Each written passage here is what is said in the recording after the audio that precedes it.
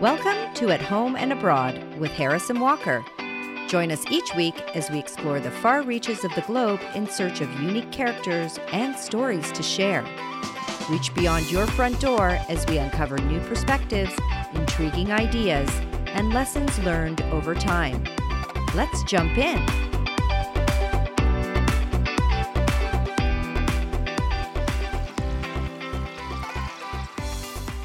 In 2021, Martha May Ophelia Moon Tucker, a great-grandmother of 18 and an active participant in the struggle for civil rights, finally had the opportunity to enter a bridal boutique and try on a wedding gown. She was 94. Wow. A young bride in 1952, she was not permitted to shop in bridal stores in Alabama due to the racial segregation laws of the time and place. Instead, Martha May Ophelia Moon Tucker married her husband in a navy blue dress purchased for her by the white woman she worked for.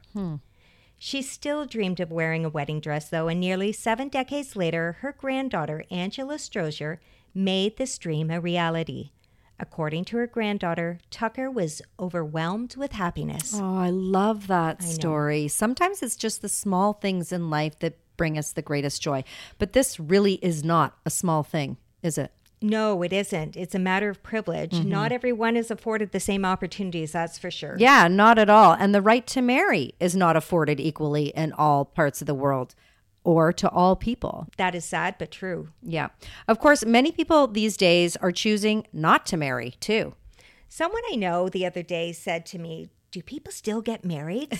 Suggesting essentially, what's the point? Yeah, well, the institution of marriage is just not regarded the same way anymore. According to Joseph Chamey in his article, The End of Marriage in America, marriage in America is at historic low levels, the lowest since 1867 when the U.S. just started keeping marriage records. Wow, I had no idea. And the reason? Well, there are a lot of reasons, Walker, probably too many to cover here.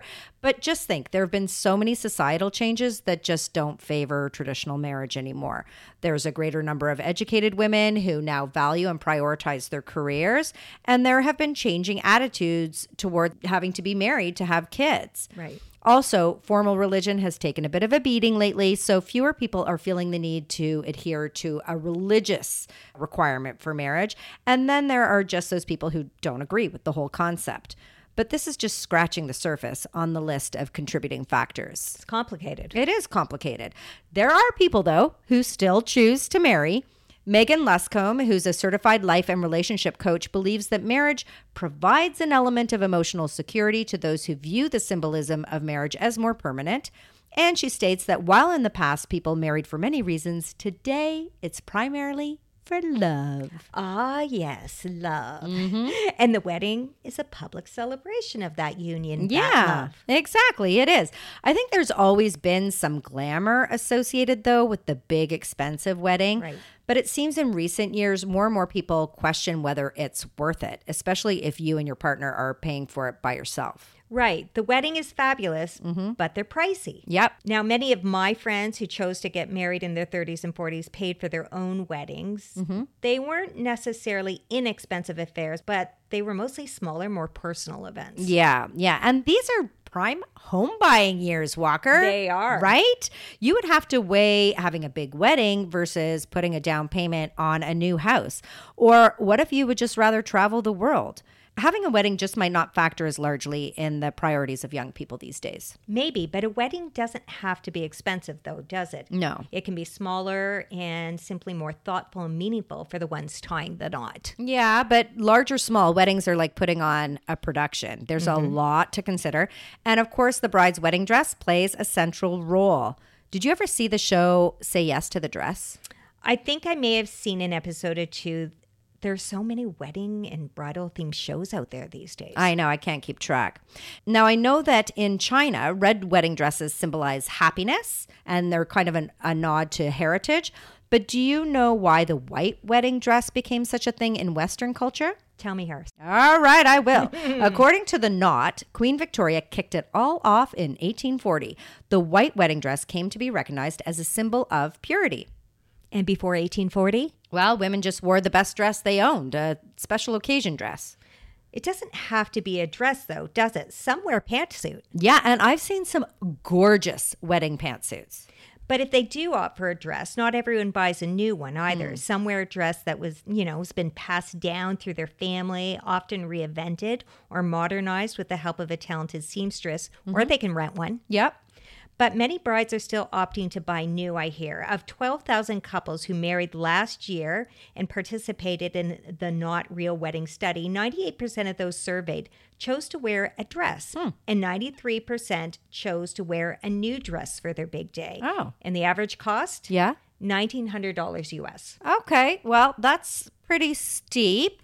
To help us better understand the phenomenon of the wedding dress, we are excited to introduce Jacqueline O, the founder and creative director of the LOFT Bridal, an award-winning luxury bridal destination in Hong Kong. Her work and the LOFT have been featured in Vogue, Harper's Bazaar, Monocle, and several other acclaimed international publications. Welcome to At Home and Abroad, Jacqueline. Hi guys, it's great to be on this podcast. A bit surreal for me, but it's great to speak to you all. Excellent. Well, Jacqueline, you're a contributing editor to the renowned fashion magazine Vogue and have had a successful career as a buyer with fashion powerhouses like Givenchy, Celine and Lane Crawford. How have these experiences inspired and informed the LOFT, the Lab of Fairy Tales? I think being a fashion buyer has really allowed me to push the boundaries.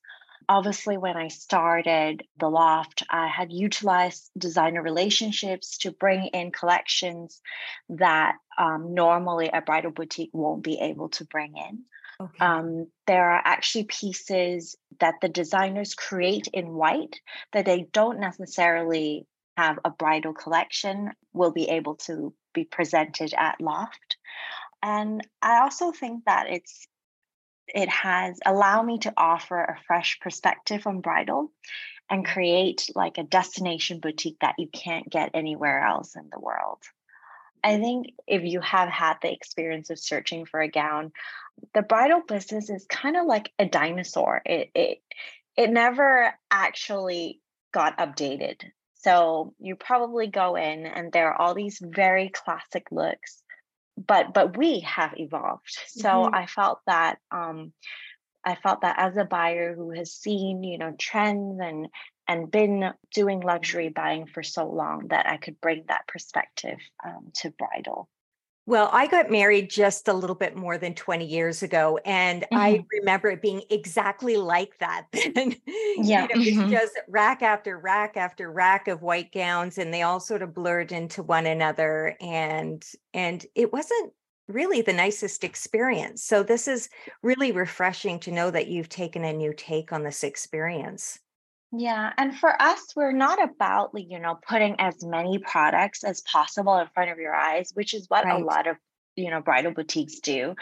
You kind of feel like you go into a supermarket, like looking for that one gown. Exactly. But we are being that, expert and trying to help create a wardrobe that speaks to the vision of their wedding day. Right. And I feel like my experience as a buyer and as an editor will allow me to do that, make that edit before the customer come in. Right. You have that skill already. Yeah. Yeah. Wow. Well, the tradition of the wedding gown and even the search for the gown itself remains a strong tradition today, even crossing cultural boundaries. Why do you think this is? What is it about the power of the wedding gown?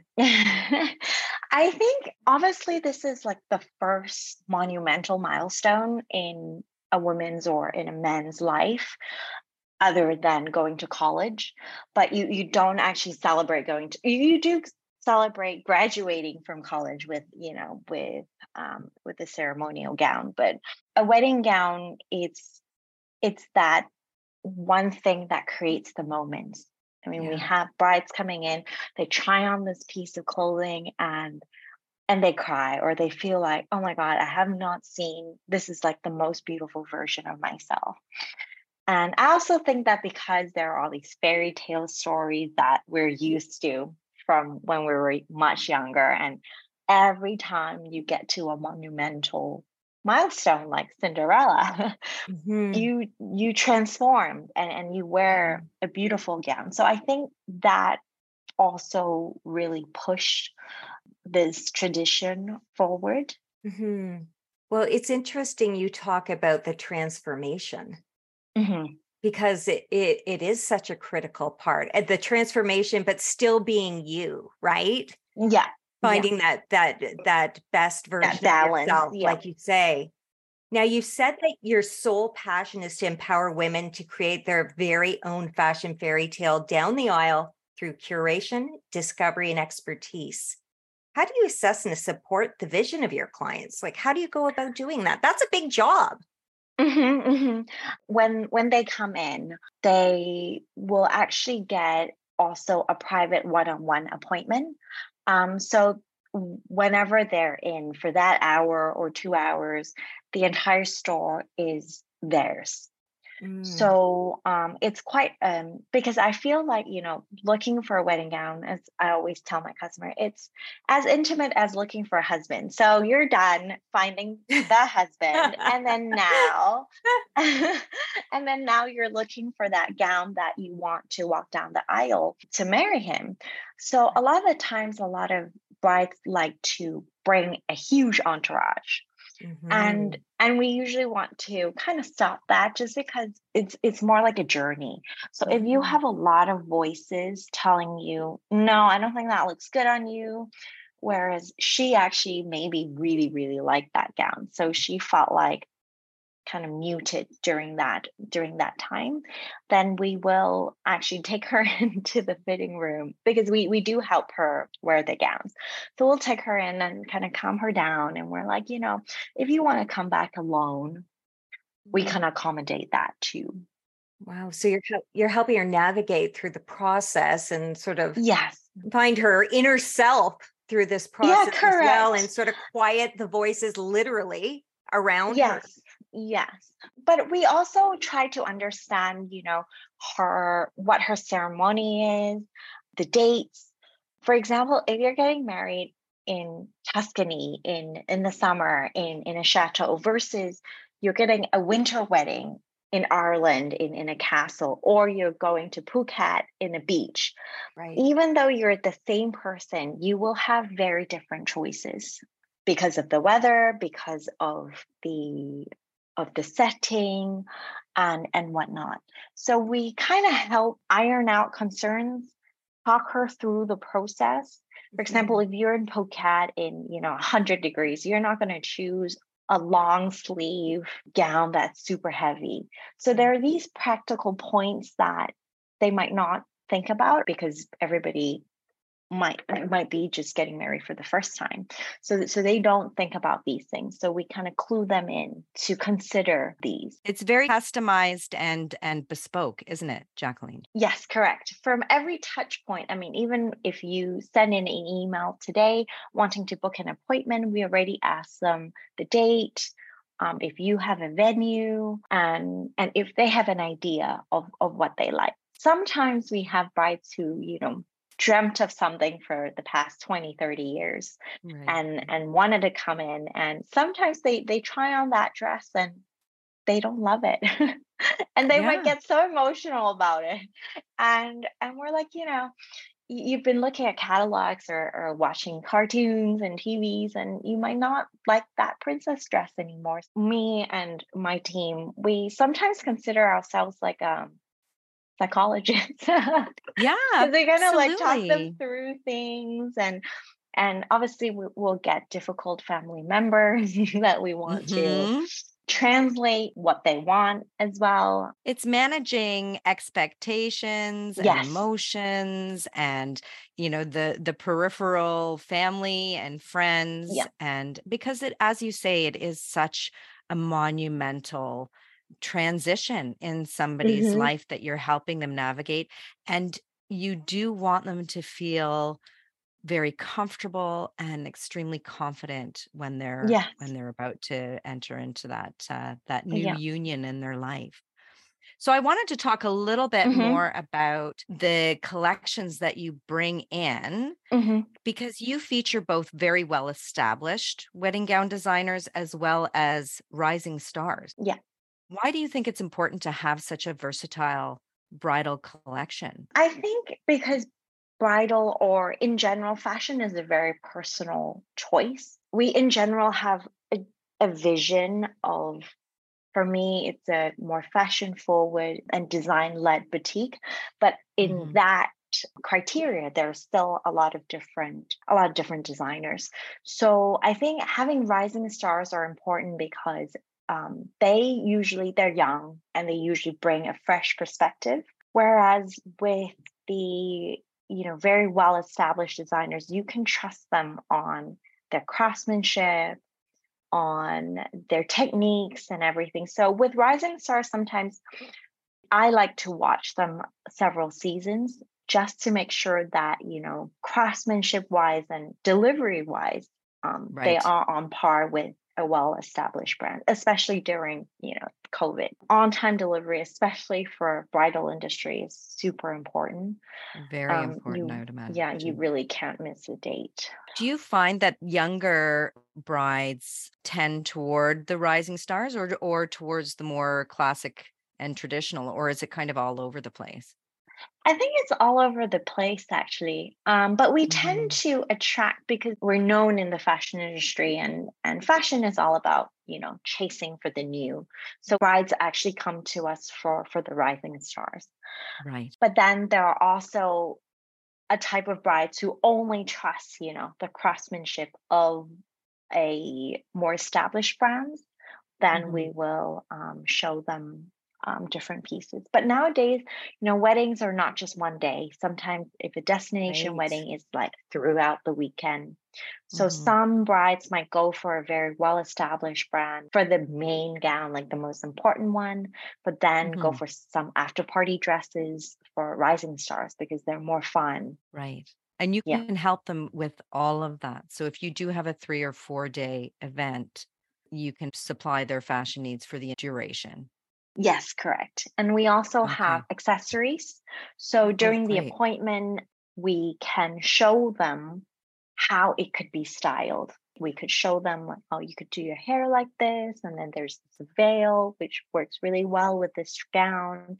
If you don't want to go for a veil, you can go for these hair accessories. Although it's quite a curated collection, we do have a full range of categories that the brides can explore. So it's really from start to finish. A Mhm. bride entering into the loft is not going to want for anything. You and your staff will be there to Yes. answer any of those outstanding questions because not all of us, including myself, knows what is best in terms of my hair and my accessories. I might have some instincts about the gown, but you really do need that support to Yes. create that full picture. Yeah, and we're also the more objective party, I think. Hmm. Um, Hmm. because I think with friends or with, family, sometimes they're quite emotional or quite subjective that, especially with moms, they've seen their daughter this way and in this Mm. light. And so they can't really, jump out of that and see her Hmm. in another light, maybe. So we'll have to kind of help her through it, and because of our expertise, our brides really trust us. And sometimes people may be not inclined to maybe tell the bride the truth too. There may be some Hmm. apprehension that there may be Yes. better options for her, Hmm. and family members may not, be so readily interested in Comfortable. doing so or comfortable to do so. Hmm. Yes, yes. So we're as honest as we can be. I mean, we can't be like so brutally honest, but we are, as a business, we're super honest actually. It's an important milestone. So we Hmm. don't want to, because we want to make a sale and just sell her something that we don't actually think looks good on her. I Um think we need more honesty in this mm. world. I think that's a huge part of the service. Now, in terms of your availability, how Mhm. far out does a bride need to reach out in order to, make that first appointment and get the ball rolling? For the weekend slots, they're a little bit tighter. I would Okay. say about 3 weeks to a month. Okay. Um, but then for weekday slots, we are a lot more flexible. So they Yeah. can really plan ahead and make those arrangements and make sure that they have Yes. the advantage of your expertise. Yeah. We actually have a lot of brides who travel from abroad to come to see us pre-COVID. And then now that Hong Kong has opened last month, we have Thais, we have Americans, we have Yeah. Filipino. So we're very excited. And a lot of times they were like, we followed you for 3 years and we couldn't come to Hong Kong. And now that the borders are open, we're just coming here. So we're super grateful to have that support. My husband and my son are actually in Hong Kong right now. Oh, And okay. yeah, and they said, it's almost like the city is breathing fresh air, because Yeah. it's been some time since people from abroad have been able to come and shop and just experience the life there. It's just a beautiful, beautiful place. So The 3 years of COVID kind of become a blur. it's like waking up from a nightmare.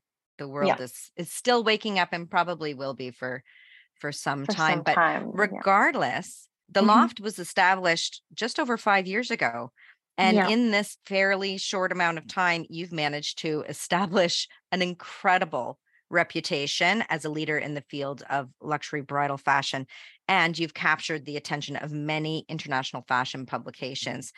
So you've accomplished what it would take years for other boutiques to accomplish in such a short amount of time and in spite of COVID. So, Mm. what do you attribute your rapid success to? I think what I did is so different from what the bridal world has been offering. And even though during COVID, there were times that I was like, am I really doing the right thing? Because being an entrepreneur is like one day it's great, and then the next you feel like you're falling off the cliff. But I I know also that feeling feel well. that I have a very strong support system, so that my family and a few of my friends, they're always really believing in my vision and telling me that I should believe in it. So I kind of just stick to my guns, and I Mhm. believe that this is what people like. And even though now maybe they're not so receptive to this concept, but eventually they will see the light, or I will find my niche. Mhm. I think for me, being quite a niche, I have quite a niche curation of designers was very helpful, because first of all, as a startup, we don't have the investment to actually invest in a vast amount of designers, and that was Right. not my vision in the beginning either. Even if I have had that money, I wouldn't be doing that. So I kind of stick to that. And I think publications like to talk about a great story. Mhm. And we do have the ingredients for a good story. So and publications also help me formulate my story, because in the very beginning, it wasn't always about this being created by a fashion buyer, because I've been a buyer for 10, 15 years, and I've met buyers, and I didn't think it was a cool job. I just think this is a job that I love, and everyone around me was doing the same thing, so I didn't think it was cool until I meet a few publications like Harper's Bazaar. They only want to talk about the fact that I was a buyer and this is a buyer concept, and several of the other magazines as well. Then I realized, oh, actually this is my selling point, Yeah. that I thought was, so normal, but this is actually my selling point. So then I started, not rebrand, but I kind of, Highlighting that fact. yeah, Hmm. exactly. So I think press helped, and obviously I was very lucky that they noticed me in the beginning, and then they Hmm. kind of helped me build a more convincing, a more appealing story. I mean, even we were just saying before we started the interview, Mhm. how we discovered you, and really your boutique and yourself are well established, I would say, as leaders in the field. And because you are on the leading edge, you are innovative, you are sort of turning the experience of shopping for a wedding gown on its head and in a very, very positive way. So I think that I think you are going to enjoy continued success. I hope definitely. so. Yeah, most definitely. My daughter is not quite there yet, but I'll bring her over when she is, because I know she will receive wonderful, wonderful care. Yes, please. Yeah. And anytime if you come to Hong Kong, please email me and I'll love to show you guys around. Oh, Oh, we'd love we that. would love that. We would love that. So thank you so much for chatting with us today, Jacqueline. It was such a pleasure speaking with you and really educational as well. If you would like to learn more about The Loft, you may follow on Instagram at The Loft Bridal or visit the website at www.theloft-bridal.com. Thanks again. Thanks for having me. Jacqueline is exceptional. The wedding industry clearly is alive and thriving. Is it ever? And the United States is said to have the most expensive market in the world. Rarest.org reported, though, that the most expensive weddings in the world didn't actually take place in the United States, but in England and India. And there was one whopper that took place in Dubai in 1981. It was the wedding of Sheikh Mohammed bin Zayed bin Sultan Al Nahyan and Sheikha Salama bin Hamdan Al Nahyan, which cost at the time $100 million, which is approximately just over $310 million in today's money. And one of the most watched weddings, can you guess what it is, Walker? I think I know. Yeah, Lady Di and King Charles tied the knot to the tune of $48 million in 1981. Again in 1981. That was the year of weddings. So well, over $110 million today. It was the most pricey English wedding ever in England. But maybe it was the 27 wedding cakes that had something to do with it. Well, Will and Kate's wedding, which cost $32 million in 2011, seems like a real bargain now. It does. But while we're talking about the biggest but not necessarily the best, let's talk about the longest bridal dress train. Any idea who claims this title? Was it Lady Di's? No, but her train was pretty substantial. It was 25 feet long, and her veil was 153 yards, too. Ah, her veil. I'm mixing the train up with a veil. Yeah, that was such a gorgeous wedding. Anyhow, according to Guinness, the longest train was 8,095.4 meters long, or just over 26,000 feet, which was on display at a wedding in France on December 9th, 2017. Donated lace was sewn together by 15 volunteers over the course of 2 months. Wow, that's a serious tripping hazard. I know. I've got one for you now, though. According to Guinness again, the largest wedding bouquet was created this year on January 22nd. It belonged to Angelina Sky of India and featured 9,400 flowers and was 136.7 meters in length. Oh my God. Did she carry that? You would need some serious arm days to prep for carrying that kind of bouquet. And maybe throwing that thing might not be a good idea. Might be a little ill-advised, cause some people some injury there. I know, right? So where did the whole tossing the bouquet ritual start anyway? Well, according to The Knot, which is the go-to source for wedding planning, it started in England. Okay. Female guests at weddings would attempt to tear off parts of the bride's wedding bouquet and wedding dress for good luck. Yikes. The dress? That seems a little frightening and a little much. I know. That would not make me a happy bride at all. Not at all. So I guess the throwing of the bouquet distracted the crazy women who are trying to rip your dress off for good luck charms so you could make an escape out the back door. Is that it? Over time, the lore developed that to catch the bouquet foretold who would marry next. Right. My baby sister actually caught mine, and she was 16 at the time, so I'm sure there were a lot of disgruntled bridesmaids looking on there. But who caught yours, Walker? Oh, I can't remember. You know, I was probably too tired and too many champagne cocktails by that point to remember. Right. So let's talk about the cake. It's usually a showstopper that reflects the two people tying the knot. Right. Have you ever heard about the tradition of keeping the top tier of your wedding cake and eating it on your first anniversary? I have. That seems to fly in the face of food safety, though, doesn't it, Walker? Unless you freeze it, Harris. Okay. But supposedly this was a really popular practice in the 19th century, and people saved it, that top tier, for their first child's christening. Like, how long is that? Well, people had children super fast after getting married. I know, but did they have refrigeration, Walker? This is grossing me out. I can tell you I did not save my cake. I actually don't even remember my cake, but it would have been a pain bringing it home from the Bahamas. But check this out. The world's oldest complete wedding cake is a 4-tiered cake made in 1898. Wow. I know. So whose wedding cake was it, and why wasn't it eaten? Okay, well, it was created by Baker C.H. Philpott in Basingstoke, England.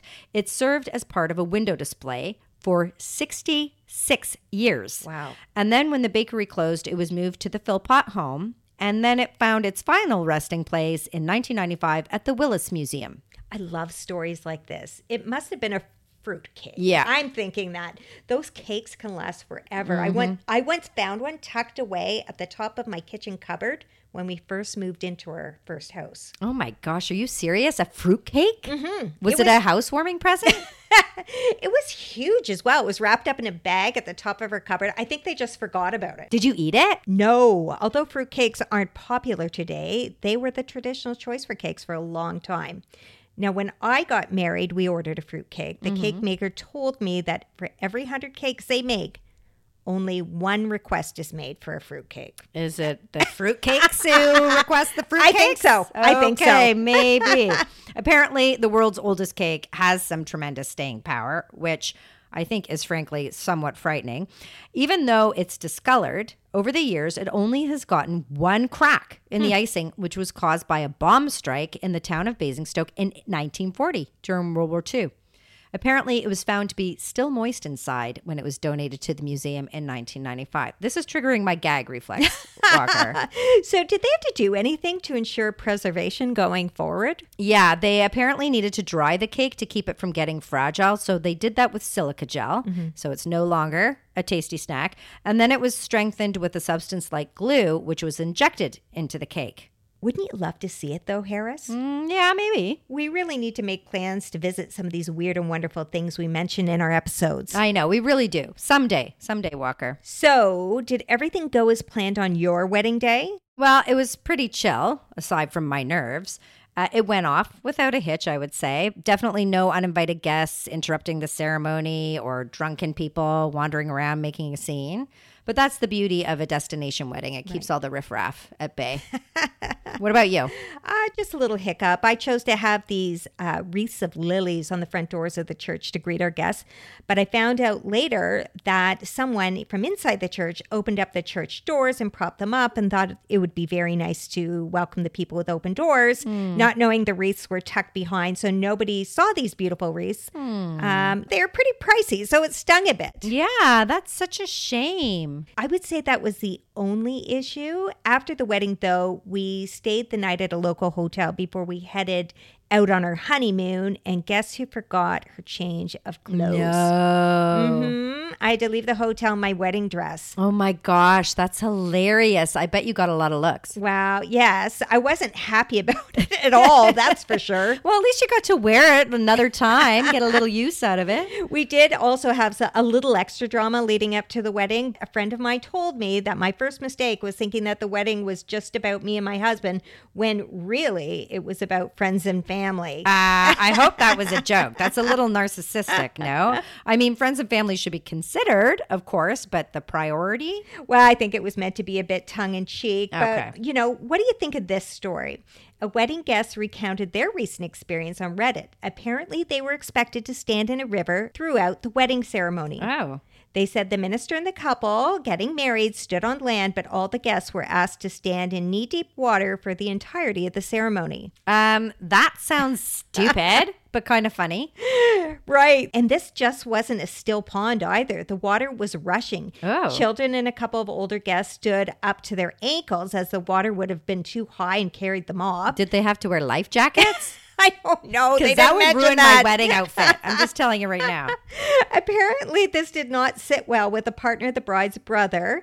And to quote them, "I'm sure it made for great photos, but I personally really dislike mud, germs, insects, and whatever diseases are found in that stream." This guest refused to go in the water. The bride and groom wouldn't start the ceremony until everyone was in the river, though. So it became a huge kerfuffle, which delayed the wedding by half an hour. And needless to say, the rogue guest was persona non grata with their spouse and everyone else after the party. Yeah, well, that's not totally surprising because people hate waiting, and they were having a bit of a negative impact on the couple's special day. But I kind of get it. River bottoms can be gross and icky. Anyway, what were the comments like on the post? I'm sure pretty interesting. Yeah, most were in support of the guest, but a few thought that the individual was making too big a deal out of it. Yeah, I guess the real problem is the fact that that guest was not prepared. If you knew about this river business and you didn't want to stand in it, you could have canceled or come late, or at the very least, worn your swimsuit and water shoes.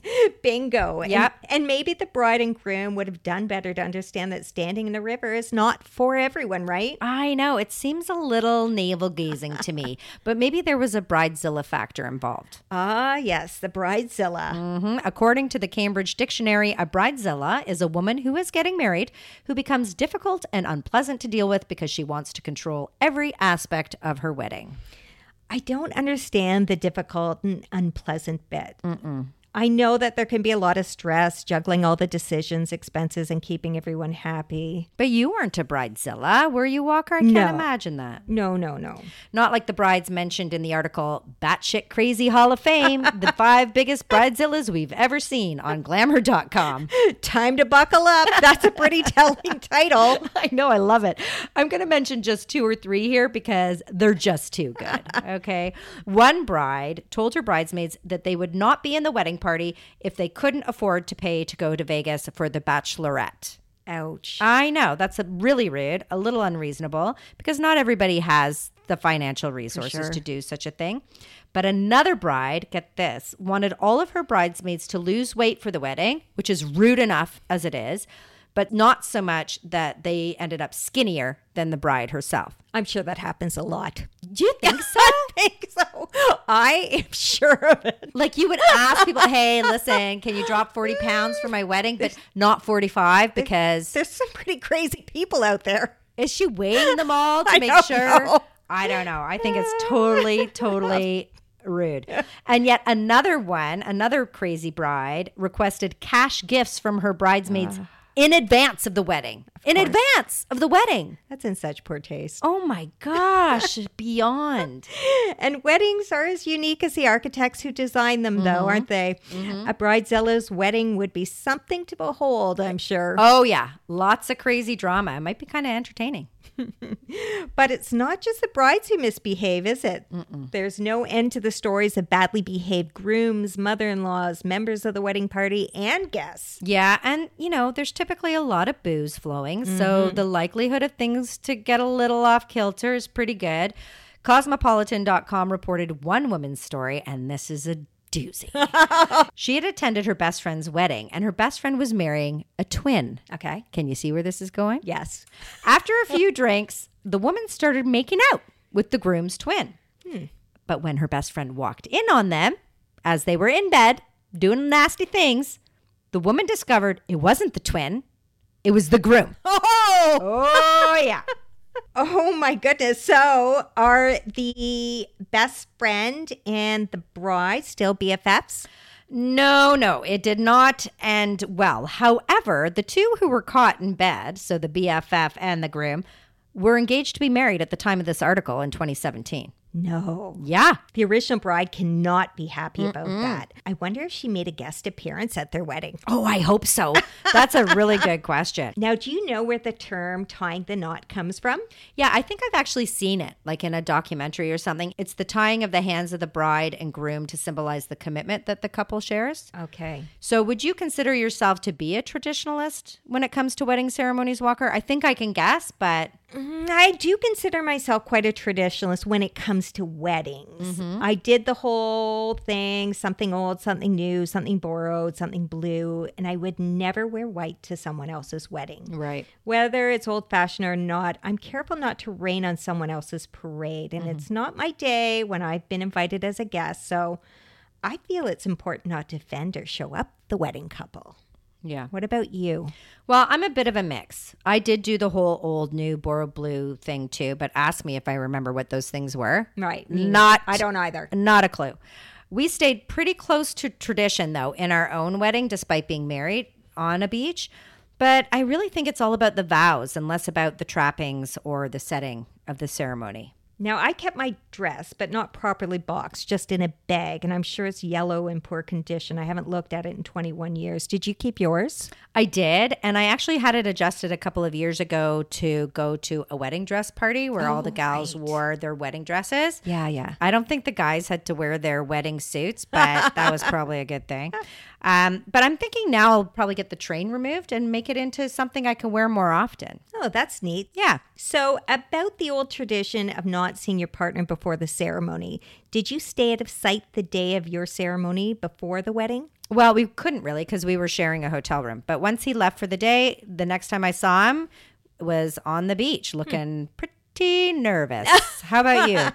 Well, we did spend the night away from each other. I spent the night with my bridesmaids at one of their homes. Oh, that's nice. Now, this tradition is rooted in practice of arranged marriages, right? Yeah, apparently so. Again, according to the Knot, this amazing resource for all things marriage and wedding, couples were kept from seeing each other prior to the wedding so that if they didn't like each other's physical appearance, too late to call it off. But that doesn't seem very fair, does it? Not at all. Now, we can't talk about weddings, though, without talking about the rings, and particularly why we wear them on the left hand on the fourth finger. Actually, some cultures, I think, wear them on the fourth finger on the right hand, too. That's right. Yeah. Supposedly, it was believed that a vein in that finger on the left hand connected the finger and therefore the ring with the heart. Oh, that's kind of cute and kind of disgusting all at the same time. It is. Yeah. So we've spoken quite a bit about superstition and tradition for a lot of this episode, but let's break away from all of that for a minute. Excellent idea. Okay, so I came across a pretty interesting BuzzFeed article that featured people who have planned non-traditional weddings. Okay, so tell me, I'm curious. Okay, so there's a lot of what you might expect, a lot less formality, weddings that occur in the morning. One couple, and this one I love, even had breakfast food for dinner. Brinner. Who doesn't love Brinner? And there's a lot of backyard and barn weddings. Barbecues are also very popular. A lot more casual ceremonies, and that makes it maybe a little bit more affordable as well. Right, and so lovely to be surrounded by nature. Yeah, unless you're standing in a river. Yeah. Right? But this is one I think you're going to really love, Walker, and maybe you're going to regret not doing your own wedding this way. So what about being married by a wizard and cutting your cake? Cutting my cake with what? A sword. How do you like that, Walker? Do you like that? That's different. Do you think David would like that? No. Or what about a Halloween-themed wedding? Ooh, easy to plan your outfit for that one. You just pull out last year's costume. Exactly. No need to buy a dress or shoes or any of that. Yeah, don't go to any trouble or expense. One person went so far as to recreate their first date for their wedding, which involved going to a Mexican restaurant followed by karaoke. And that sounds like a really fun wedding to me. And creative. But of course, some of the wildest stories come out of where else? The wedding chapels of Vegas. Of course. Yep. Getting married in Vegas is a thing, and it has been for so long. Some people just prank their families by pretending to have a shotgun wedding, but a lot do plan their nuptials there in Sin City. A lot of last minutes and remarriages, but they're all definitely memorable. I came across one story retold by Lillian from the Little Vegas Chapel who recounted that they had a guy who got married to his iPhone. Really? Yeah, he wanted to prove a point apparently that, people are really addicted to technology. So he had this whole ceremony with his iPhone. Lots of press showed up.